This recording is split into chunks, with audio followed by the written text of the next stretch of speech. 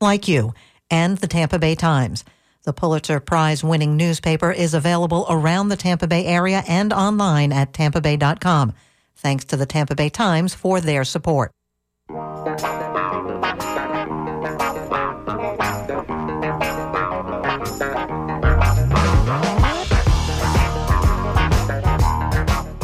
Good morning and welcome to Wave Makers on WMNF with Janet and Tom, a weekly conversation with people making a difference in the Tampa Bay region.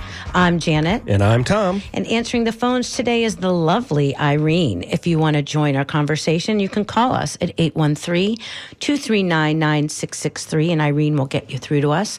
You can also email us at dj@wmnf.org or reach us by text at 813-433-0885. As you know, WMNF would not exist without the support of you, our listeners. We will be asking for your support during our membership drive, October 4th through October 11th. So October 10th will be the day that Wavemakers will be talking to you about fundraising. We have a couple special thank you gifts to offer our listeners, including a vintage Doonesbury poster with an interesting backstory and a 2-volume book of historic Tampa photos. More on those later, but if you are a fan of Wavemakers and WMNF, please consider donating. You do not have to wait until next week. Today's guest has been making waves for more than 20 years as a Democratic elected official in St. Petersburg. Charlie Justice has served in both the Florida House and Senate, and since 2012 as a Pinellas County Commissioner.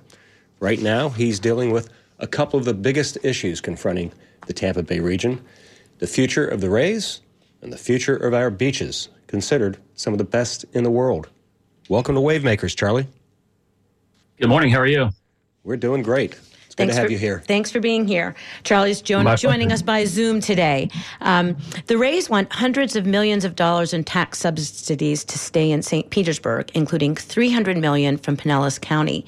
Meanwhile, private beachfront landowners are blocking badly needed beach renourishment projects in a dispute with the federal government that could result in more local taxes paying for the work.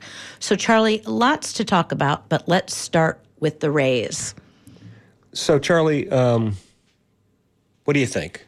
Do you support this deal that's being proposed right now, or do you have questions about it? Oh, I think we all still have questions about it. This was, this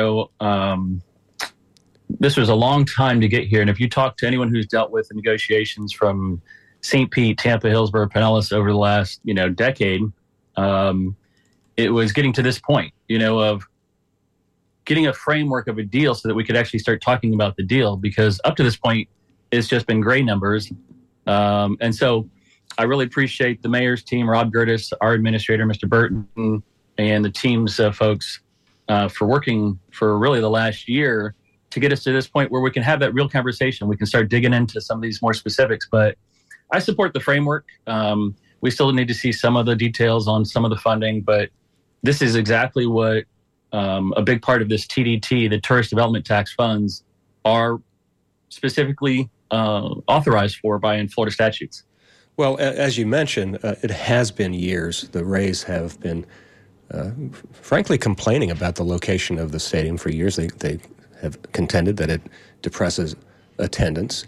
And yet they want to build a new one basically right where they are now. They want to spend $1.3 billion on a ballpark in downtown St. Pete. And, they want St. Pete and Pinellas taxpayers to pay at least $600 million of that. But the total cost of the tax subsidy is a little unclear, right, Charlie? Well, if you break it into different parts, if you're just talking about the stadium and not the overall development, then they're obviously two different things. The stadium is estimated to be 1.2, 1.3, with the county and city kicking in 6, and the team taking the rest, and including overruns, which is important.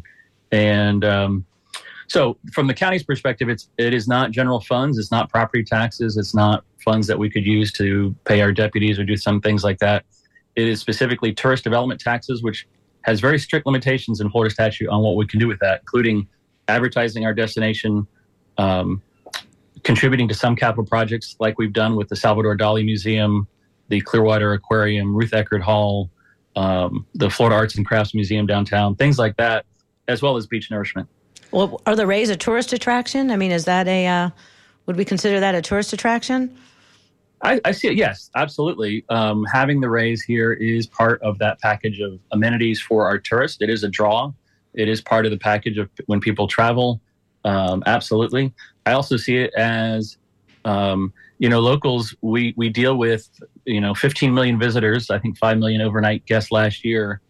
Being able to have tourists pay for some of these quality of life amenities, I think is a nice thing for us to be able to do with the tourist tax.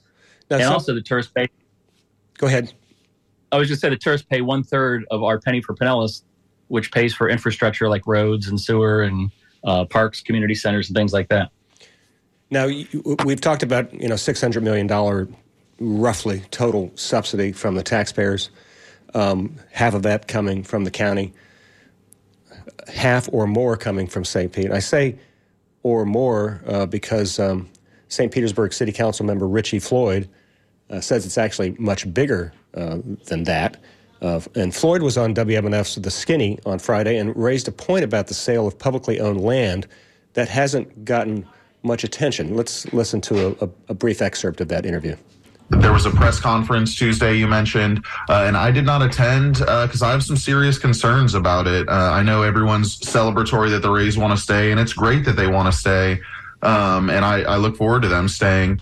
But I think right now what's most important is that the public knows what the actual cost of them staying is and the cost of this redevelopment is. You mentioned some of the details before, $130 million for infrastructure, $300 million, and I'm just talking about from the city, in city funds, and what some of this money really could go to, and that's not the end of it. I mean, we're selling publicly owned land for much under its appraised value. The total subsidy just between the land, the public dollars for the stadium and the public dollars for infrastructure gets into the $800 million point. It's a significant amount of money, and I think the public really needs to be aware of it before we can go on and have this conversation. And so that's why I am hesitant to jump right on board. And that's just the cost of the cash. I mean, if you count in the debt service, we're looking at well over $1 billion worth of money to go to something that is nice. And yes, it's great for us all to have. But is it really the most effective thing for us to do with our city money right now when child poverty in the city is growing, when income inequality in the city is growing, when we have issues with homelessness and food access? I question some of the wisdom. And so that's why I've avoided the situation, or I didn't go to the press conference the other day. That's St. Petersburg City Council member Richie Floyd speaking with Mitch Perry on WMNF's The Skinny about the cost to taxpayers of a new Rays stadium. You can hear the full interview on our website, WMNF.org. So, Charlie, does he have a point? Should the Rays be paying full value for the land? Well, I think that's exactly what I was talking about is, all the negotiations, all the conversations got us to the point where we could have this conversation. Everyone can start looking at the numbers. They can start having input. I don't know if the council members' numbers are accurate. That's what this time frame moving forward is all about, is looking at all the numbers. How does that relate with the development rights that the city gave to the Rays 20 years ago? Because the Rays had a big portion of development rights. How does that factor into the contribution of affordable housing units on that site? All of those, this is not a straight up, he gets $300 million, the stadium is built. It's a lot of moving parts. And that's what, again, getting us to this point. There's a lot of all of this back and forth over the last decade, and more seriously in the last couple of years since Mayor Welch took office, to get us to this point today where we have a sheet of paper to look at. And then at the end of the day, does it make sense in the entire project? Again, the city has a lot bigger piece of this with the entire 86 acres, the massive $6.8 billion development of the 80 acres. The county's portion is really more focused on the stadium and the Rays, and how does that part all fit in with everything? And the county actually would, as it does now, would own the new ballpark, right? Yeah, there's apparently I don't know if you call it a quirk or what, in Florida law, that if the county owns the site, it avoids the property taxes for the stadium itself. If it was obviously owned by the team, it would incur heavy property taxes, which then changes the deal completely. And so the county money, as you mentioned, would only come from tourist development, the bed taxes, they call it, that hotels pay. And there's sufficient money to pay that debt service over 30 years? Absolutely. I think a few months ago, a lot of us were concerned about what would it take for the beach nourishment. There was a lot of angst about that. Our folks have shown us a chart that shows us that we're in pretty good shape as far as being able to handle beach nourishment as well as the raise and potentially some other smaller projects along the way as we move forward. The bed tax is been growing steadily over the last several years. And, I think it was $30 million 10 years ago. It's closer to $100 million today. And again, we use a portion of that, a big portion for marketing our destination, for operating our convention and visitor bureau, for paying for staff for that. And then a lot of it goes into, again, beach nourishment. We set aside a portion every year, which we haven't spent in several years. We have a healthy reserve for beach nourishment, and also into capital reserves in order to be able to pay for projects without bonding as best possible. Obviously, a raised stadium would require a bond issue, but we've been able to pay for contributing to Clearwater, Dunedin, and St. Petersburg projects without having to bond because we've been able to build up reserve over years, as you traditionally do with a capital program. If you're just tuning in, you're listening to Wave Makers on WMNF, and our guest today is Pinellas County Commissioner Charlie Justice. We're talking right now about the Rays' new development and stadium in Pinellas County, St. Petersburg, and taxpayer money going to support that. We want to hear from you, 813-239-9663, or you can email us at dj@wmnf.org. What do you think? Do you want to see tourist development tax dollars spent on a new Rays stadium in St. Petersburg? Is that something you support? Do you love the Rays? Do you go to Rays games? Would you rather go to a Rays game in a new stadium? You can give us a call. We want to hear from you. And you can also pose a question directly to Pinellas County Commissioner Charlie Justice. So, Charlie, you mentioned it's pretty clear you're not going to spend money outside of the tourist development tax dollars, the county commission, and you would support that, correct? Yeah, I don't think you have any votes on the county commission for general property tax dollars or anything like that. That's the message we have sent to our administrator from day one. We haven't really had a full conversation at the county commission between us about specifics. That's what will be coming in the coming weeks and months as we really delve into the details of this entire deal. And, you represent Pinellas County, not the city of St. Petersburg, but we have a lot of St. Petersburg taxpayers listening. Where would the money come from St. Petersburg's portion of this deal, which is about half of the public subsidy, perhaps more? Well, that's what we look forward to seeing. As I think you had a council member on there, they'll have an opportunity to dig into that and see. I know what you know, that the mayor has committed that it would not come from property taxes or increased taxes, that it would come from bonding different flows of income. And I have not seen the details on that part of the portion yet.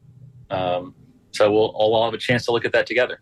Sometimes local governments will use a community redevelopment district where the extra property tax revenue that's generated by new development is not shared with the rest of the city, but it goes right back into the area that where it's built.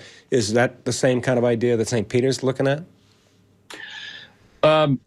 The mayor said no property taxes, so that would be property taxes in my mind. But the county and the city of St. Pete have partnered over the last 30 years on different CRAs and tax increment financing districts, including one where the Tropicana Field sits now, one in South St. Petersburg, and one along the waterfront in downtown St. Petersburg. Those of us who've lived here forever, those of that are maybe new in the last 10 or 20 years, don't remember when Beach Drive was not as beautiful as it is now, but Beach Drive was a CRA TIF district, and money was spent to improve the infrastructure there and serve as setting the table for all the incredible private investment that's happened downtown. And so the city and county have committed money for Tropicana site out of the CRA TIF, but that is for infrastructure, returning a street plan, putting streets in where the parking lot is, some underground stuff, things like that. But my understanding is not for the actual stadium construction. Now, you mentioned Beach Drive, and obviously downtown St. Pete is just exploding, and it has been for the last, say, decade. Would you say that was the result of the raise or in spite of the raise? I don't think it's either. I think it's a combination. Was downtown St. Pete taking off? Absolutely. I think people discovered it Are the Rays a portion of that? I think absolutely. Are they the sole reason? No, of course not. We have incredible restaurants. I think about Robert Sanderson, who owned one of the first really nice restaurants downtown St. Pete. He invested early on Central Avenue, and then he saw the future, and he moved his site from Central, and I think he was about 5th or 6th Street, and he moved down to Beach Drive, and it took off down there. So, no, I think there are a lot of private investors, Bob Cerruti and some of those folks that really invested downtown. But you can't ignore, thousands of folks that come to a ball game and come for dinner before or stay after, things like that. I think it's all worked together. I think it's all part of the big puzzle. And now it seems the Rays, after spending years denigrating that location, have embraced it because of the development that's going on. And they see that there's money to be made through the development rights that they already own through the current lease, right? So is exactly. that... I think, yeah. Yeah, I think, and you say denigrate, obviously, I think the reality is that the population center is not in Pinellas, if you look at the entire 4 or 5 county region.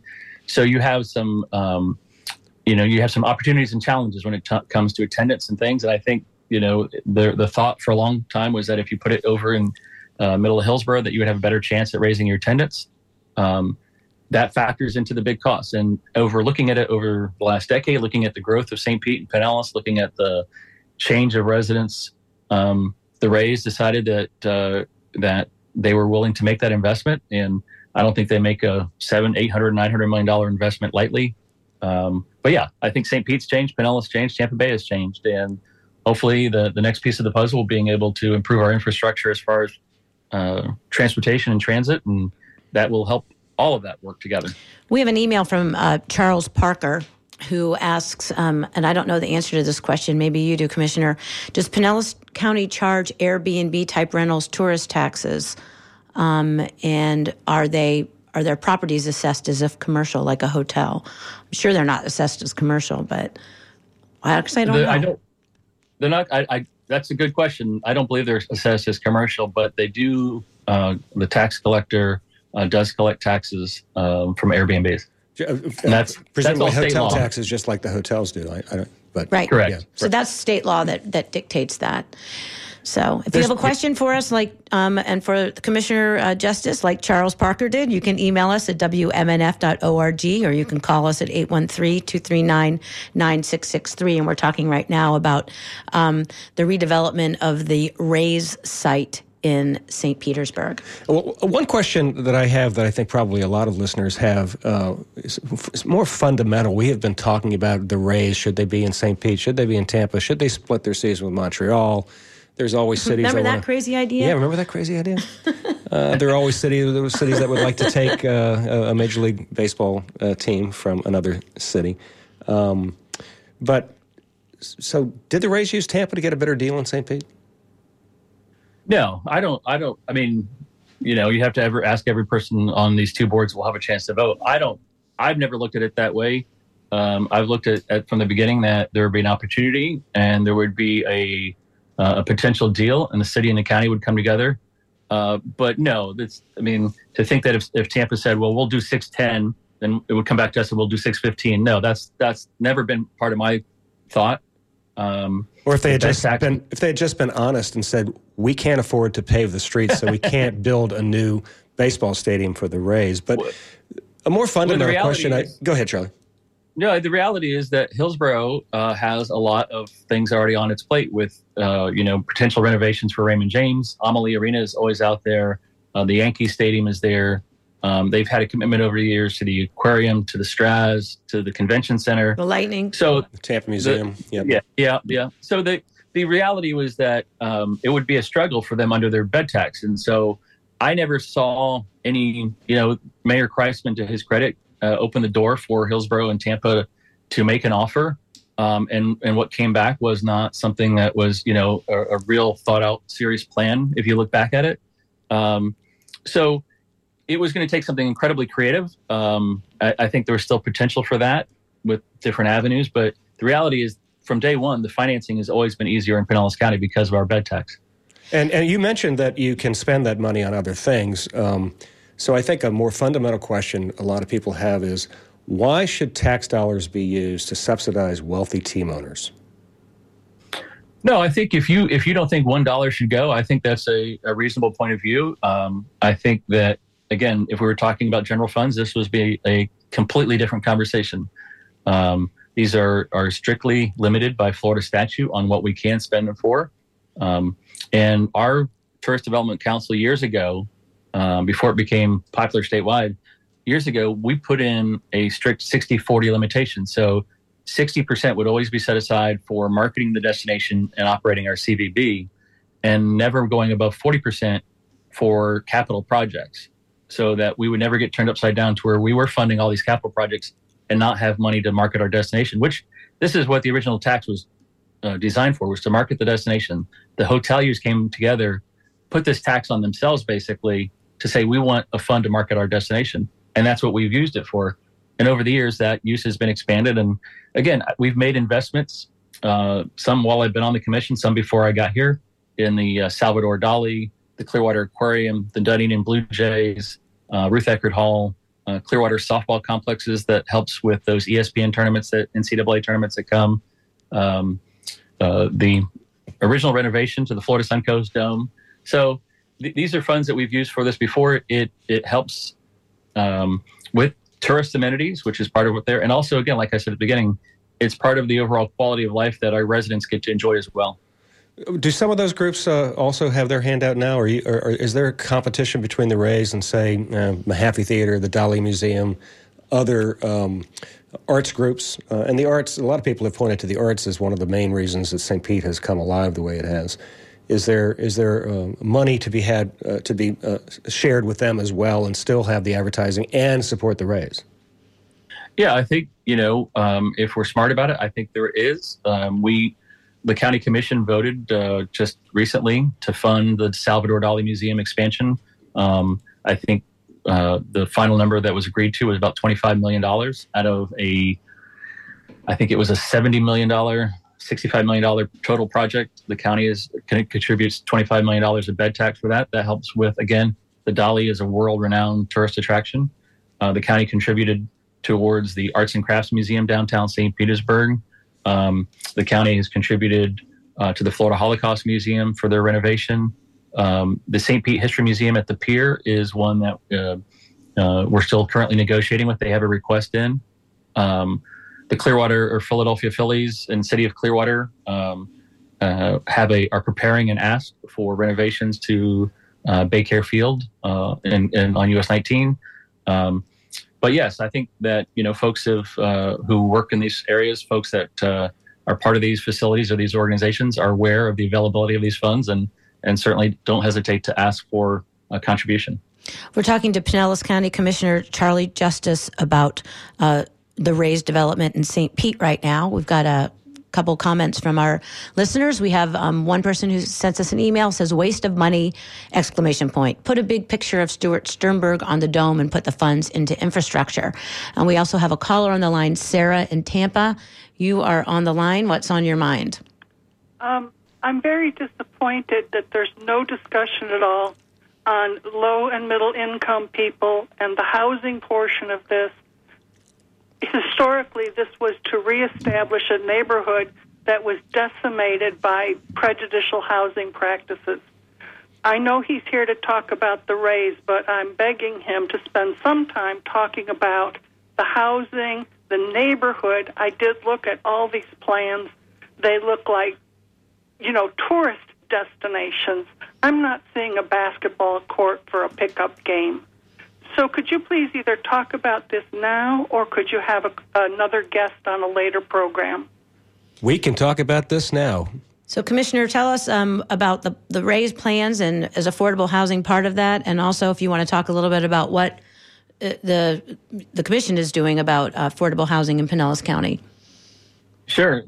Again, this is more on the city side of the ledger, but as part of that whole development, I think there's 1,200 units of affordable housing on site. And I think they were talking about another 600 off-site that they were going to work towards. That's part of the mayor's. I really credit Ken for his drawing a line on this. When you're talking about affordable housing, it is a 20 or 30-year subsidy as far as how you construct that unit. What used to be a $50,000 per unit is now closer to $250,000 per unit cost to build an apartment unit. And to make that financially work, you have to build so many market rate. So if you build so many market rate, you can make profit there, and you can put that back into construction the affordable rate. So I think the mayor has been very strong on making sure that affordable housing was part of on-site as well as off-site development from this entire Ray's-Hines deal. If you know Ken at all, you know this site is incredibly important to him and his family. He grew up on this site. I know that preserving that the promises that were made from the original Florida Suncoast Dome, ensuring that those promises are kept and come to fruition now with this deal is important to the mayor. We'll all have the opportunity at the final thing to go through with the units to make sure that the numbers match up for everybody's satisfaction. I put a lot of faith in Ken and his evaluation of where we've come to as far as treating this site with respect. But there is a significant amount of affordable housing, workforce housing that will be on-site as well as some off-site. And then the second part was that the county committed, when the voters passed the Penny for Pinellas in 2017, the county committed a portion of that for our land assembly fund for affordable housing units and workforce housing units in Pinellas County. And I don't have the number in front of me, but we have been working on developments all over the county, Palms of Pinellas and Largo, the Fairfield Apartments on 34th Street, the Skyway Lofts in South St. Petersburg, and as well as working with, and we've got a couple of developments coming in the Lellman area and several sites that we partnered with Habitat for Humanity for 80%, those are making 80% of the area median income as far as getting in permanent housing beyond the apartment. We're working as well as to achieve that home ownership goal for so many folks too. You're listening to Wavemakers on WMNF with Janet and Tom, and our guest today is Pinellas County Commissioner Charlie Justice. We've been talking about Rays baseball, and in a minute we'll come back and we're going to talk about beach renourishment.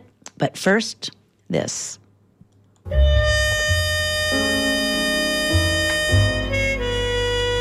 Jazz is alive at WMNF. Tune in Sunday evenings at 8 for Colors of Jazz at our new time, featuring new releases from new artists, old favorites, international jazz from Europe, Asia, and Canada, covering everything from big band swing to bop to fusion. We play it all, plus specials celebrating the music of giants like Ellington, Miles Davis, Pat Metheny, Quincy Jones, Chick Corea, even Frank Zappa. We play the music you'll hear no place else on the radio. Check out our interviews with local jazz musicians. Jazz is what America sounds like, and it's yours to listen to come Sunday evening. If you can't catch us live, play it back from the archives.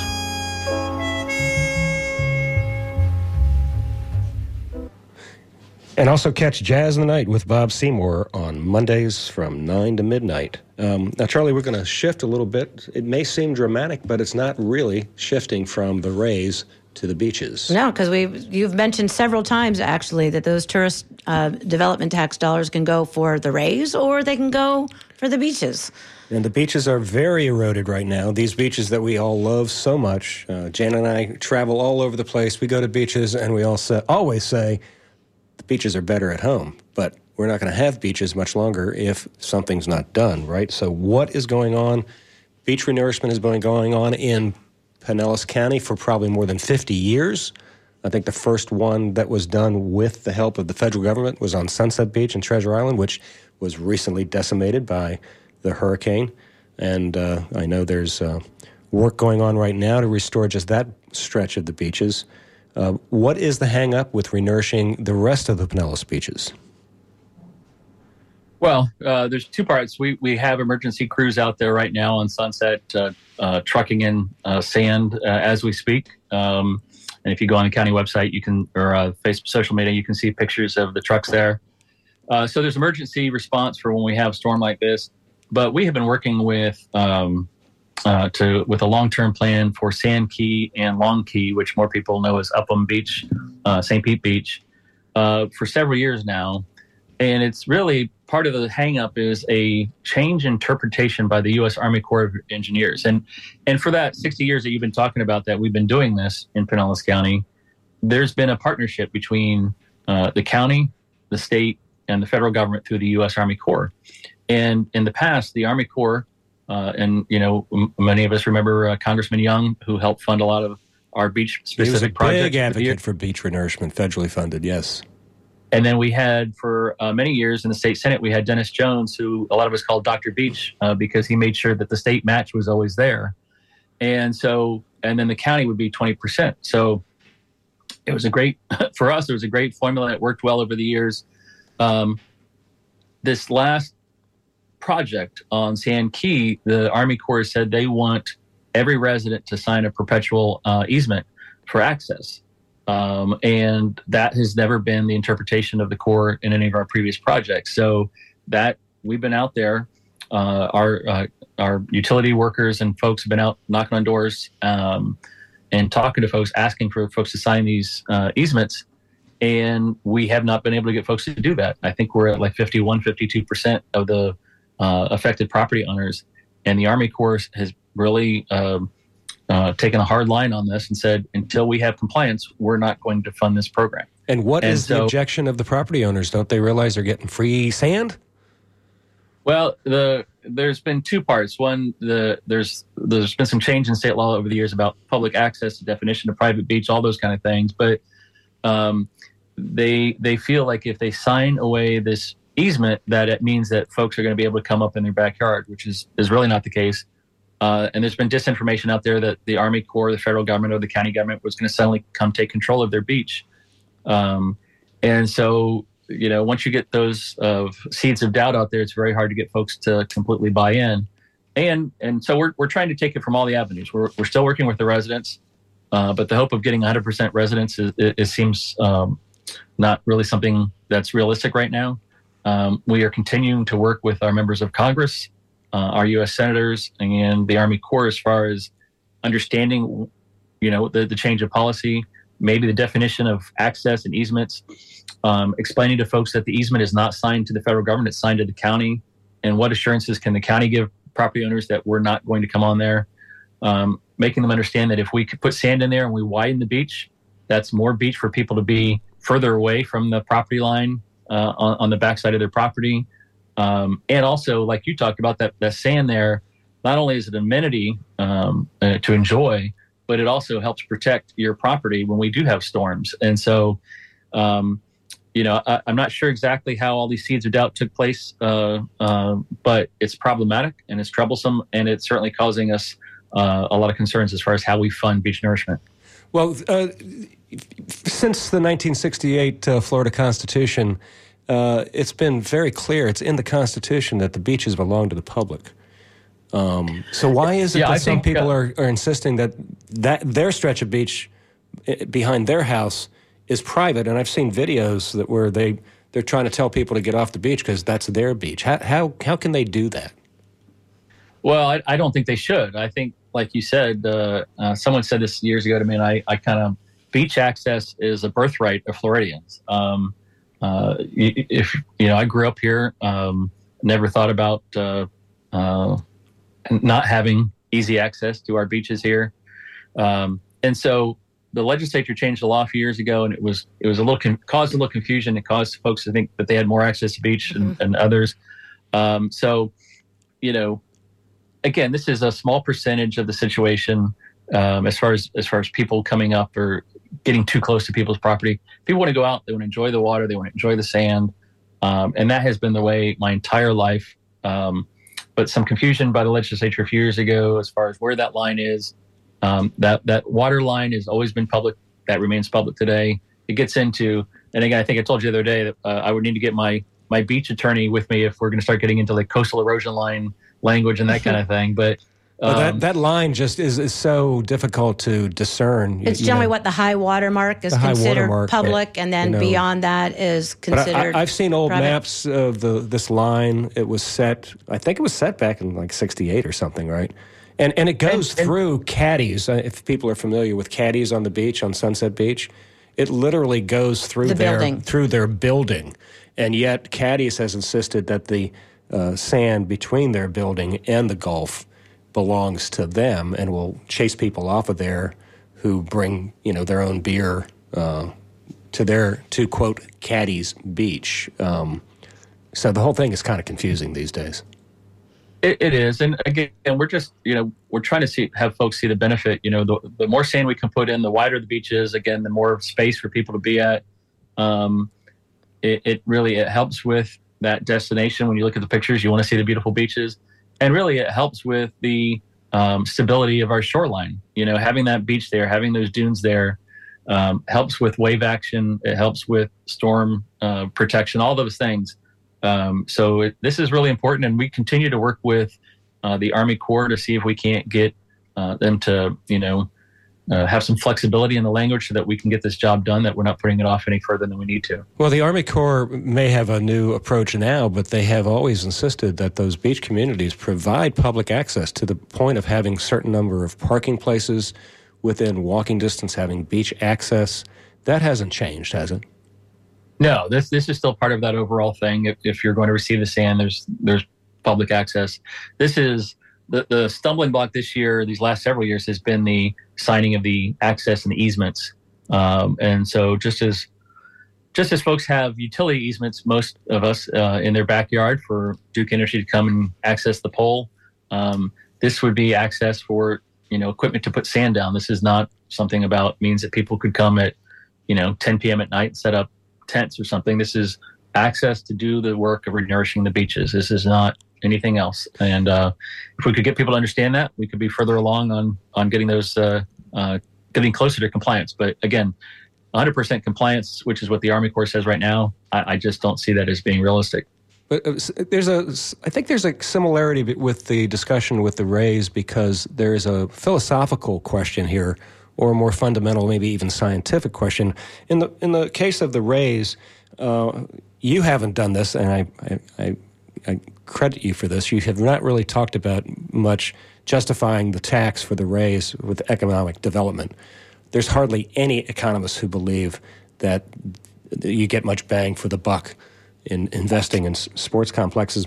Meanwhile, you have scientists who study the beaches, and they say, this beach is just going to wash away again. So you're spending millions of dollars to renourish a beach. You just walk away from it and let nature take its course. And now you're talking about asking Pinellas taxpayers to bear the majority of the cost. Is that right? Well, again, it would be from tourist tax dollars. It would be from taxes that tourists pay. Yeah. So this is, replenishing the amenities that tourists pay to come see. And so, and we'll go back to the stadium, and there is economic benefit to the stadium. Is there return 100% ROI?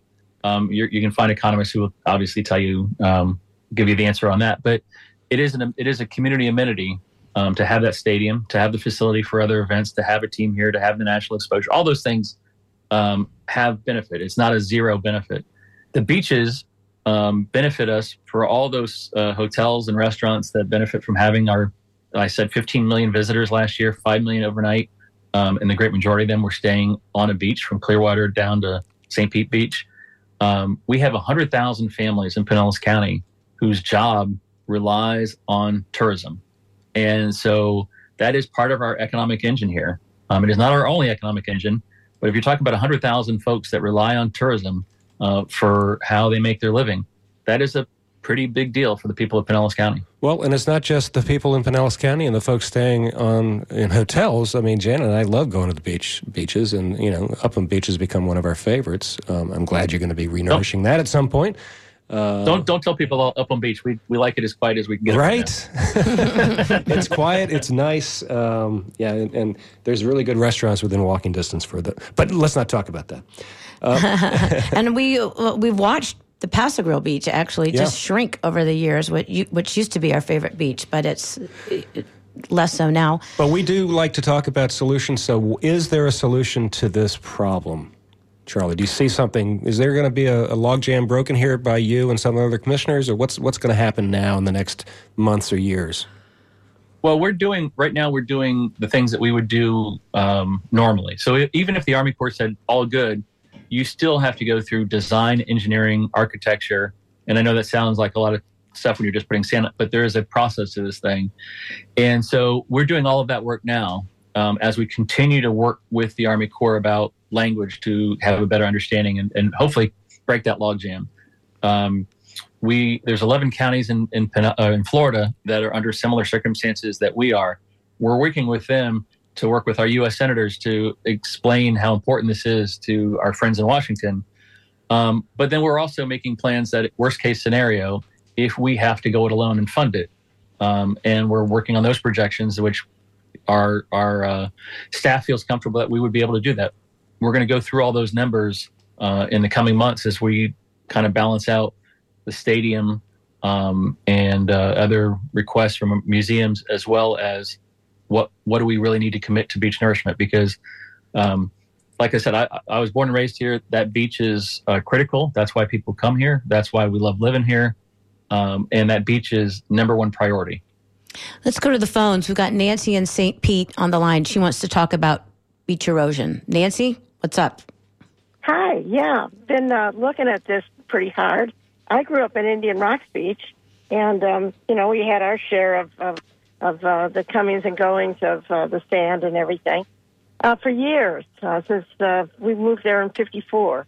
And so anyway, I just wanted to, one thing you did not mention is the amount the Army Corps was going to pay of this project. 65%. People are nuts not to take them up on that. And also the what they're afraid of, and this is something nationwide. They have this problem in California. They have this in New York. They have this on all the coasts, which is the people who buy their homes there are so just delighted that they can be oceanfront, waterfront, that they feel entitled. Mm-hmm. They feel entitled to the entire beach.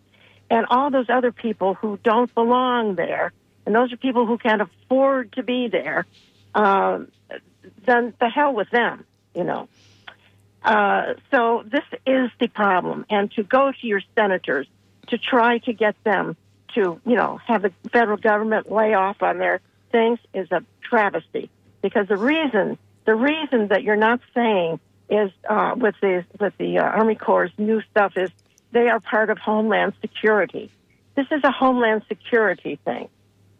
Do you understand? I'm not sure I understand that connection, Nancy. That there is a connection. That's why they're asking for 100%, because Homeland Security has to get in there in case there is flooding, and so maybe it's somebody's house. Well, what are they going to do? They have no way of getting out, possibly. So so the Homeland Security will come or not come. FEMA will not come. If there's no beach front. I mean, if everything's flooded, no one's going to come to your rescue. And so they want that access between the houses. I think it's giving up a little to gain a lot. If we can get that 65% of the Army Corps, input into this, that it means everything. It means our whole area. No one's going to want to come here just to see the Rays play or the Bucks play or stuff like that. They want to go to the beach and all that means to everybody. Yeah. And in order to keep doing that, you've got to have a beach. I always say how lucky we are to be here. People come from all over the world to go to our beaches. Yeah, exactly. And when we said that it was the number one beach in the United States, everybody came, and you couldn't even get across a bridge to get there. And, unless you left real early in the morning. But, I do miss the beach, but I sure was lucky to grow up out there, I'll tell you. And I wish more kids could do that. That's all I want to say. Thanks, Nancy. Thank you for the call, Nancy. Yeah. Appreciate it very much. We got a couple other emails that are going back to our Rays conversation. So let's look at those real quick. We've got Donald who says, it's all well and good for the Rays, but let's face it, both St. Pete and Tampa are rapidly facing gentrification. To say that these upgrades are going to generate funds to create affordable housing is laughable. This person does not believe that is happening.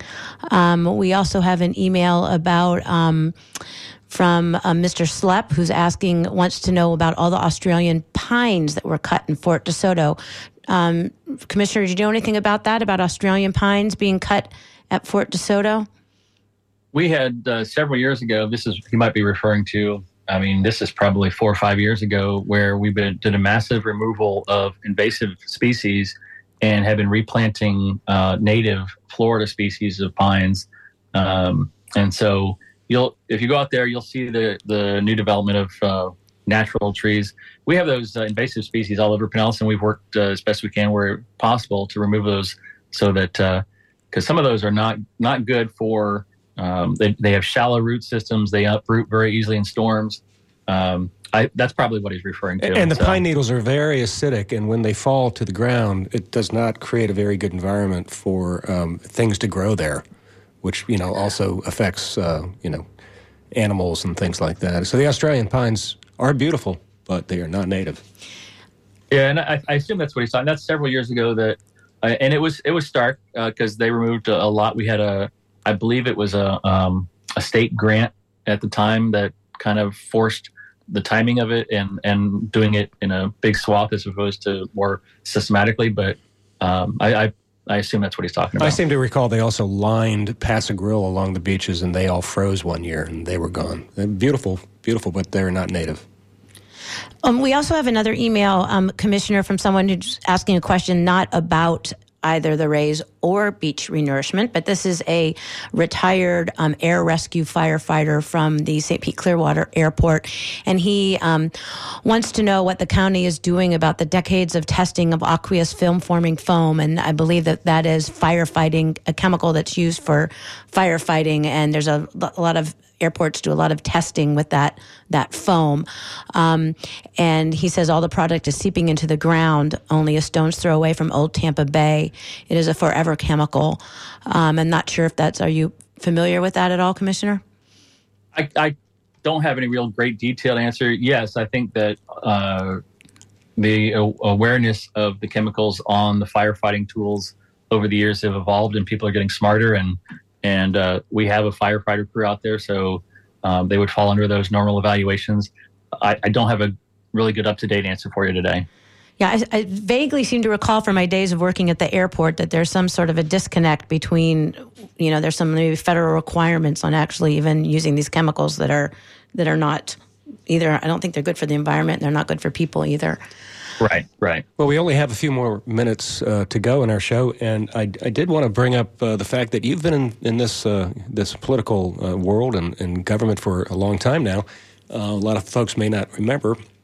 You served in the House and you served in the Senate.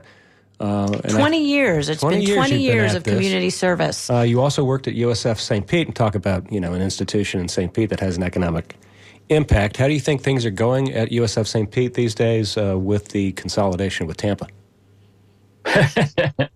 Well, the campus is thriving. I think, and you only have a couple minutes. I opposed the consolidation, quite frankly. I wanted that autonomy for USF St. Petersburg. That being said, making the marine science program part of the official St. Pete institution is huge. That campus will thrive. It's an incredible location. It's got incredible folks still that I'm still friends with a lot of them that work there and care about the students. The opportunity for residential facilities there. I was a student there a few years back, and it was a ghost town during the day, and at night when people like me who worked all day and went to school at night, it was packed, and it's now become, there's 3 residential facilities, so students can go to school and enjoy downtown St. Petersburg and all that's there. It's night and day from when I was a student there, and it's an incredible asset to downtown. Let's go to our phones. We've got a caller, Bert, on the line. He has a comment that he'd like to make. Bert, you're on the line. What's up? Hey, I just want to comment that I just sent the email. You read it. I appreciate that. And that the county needs to look into the problem over there at the airport. Oh, okay. Oh, you're the retired firefighter about the foam. I am, and I'm hobbling around here. But it's incredible that you guys do what you do.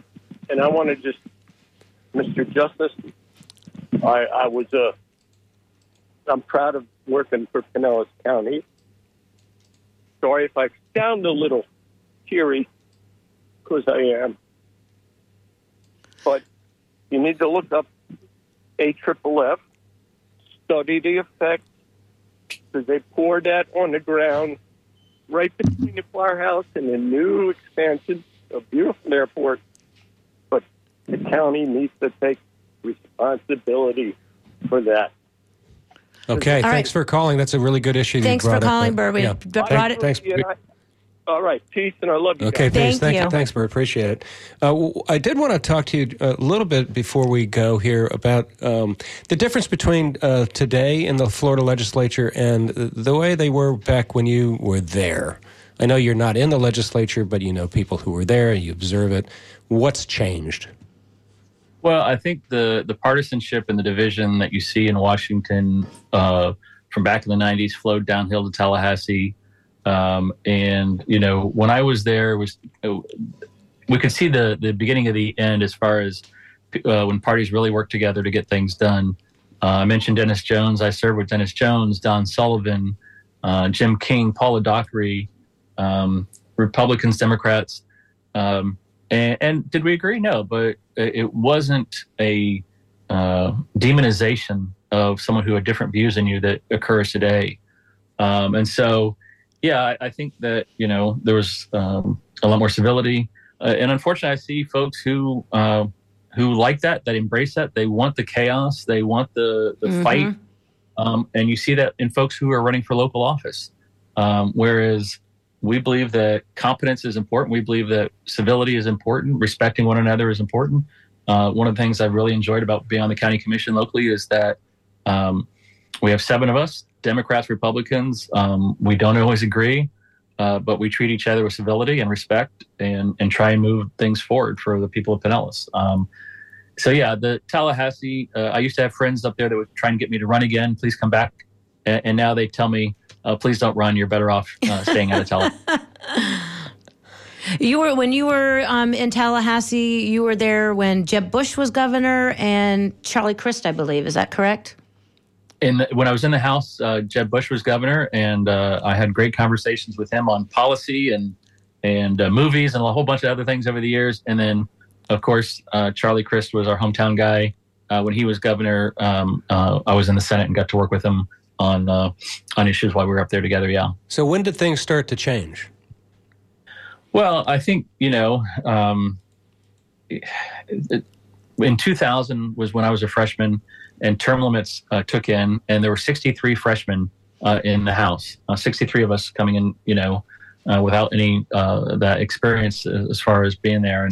And so as some of the folks that had been there for a while phased out, and the legislators got younger and didn't have the institutional memory. And, you know, in the old days, committee chairmen actually were policy experts and ran their committees. Now it seems very top down. The House leadership decides what's going to go into a committee, what's going to pass out of a committee. And then of course you've got the, you know, gerrymandering and political money, all those kind of things that all factor in. It's not just one piece, but you know, that part of it is disappointing. It's a top-down system now, right? It's absolutely. It's the people who are leading the committees are really just foot soldiers more than anything. Well, I know that when I was in the Senate, President Pruitt was my Senate president, and we talked all the time. We worked on stuff together. You know, in the House, you have 120, so it's a different dynamic. But you know, there's days where you felt like you could jump on your desk and scream and not get noticed at all in the House as a Democrat. So, well, back in the day, you used to have a saying: "If it ain't broke, don't fix it." So I guess these days it's "If it ain't broke, let's break it." I don't know. Well, it's a big budget, a lot of responsibilities. We still, you know, talk with our local legislators, and we have some good ones locally that go up and work hard, and we, you know, encourage them to keep fighting the fight. Before we go, I want to address this one text message that we got from somebody asking about the high water line, thinking that it means you can only use the beach at low tide. What the high water line meant was the high water line would mark where the public beach was, so that the above the high water line would be where somebody could theoretically say that it was private. And the law passed under Rick Scott has kind of confused the situation, not clarified it. Thank you for being with us, Commissioner. We appreciate it.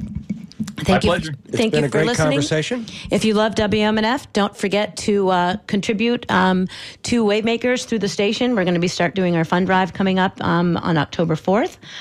Coming up next is Alternative Radio, followed by Harrison Nash. This is WMNF Tampa.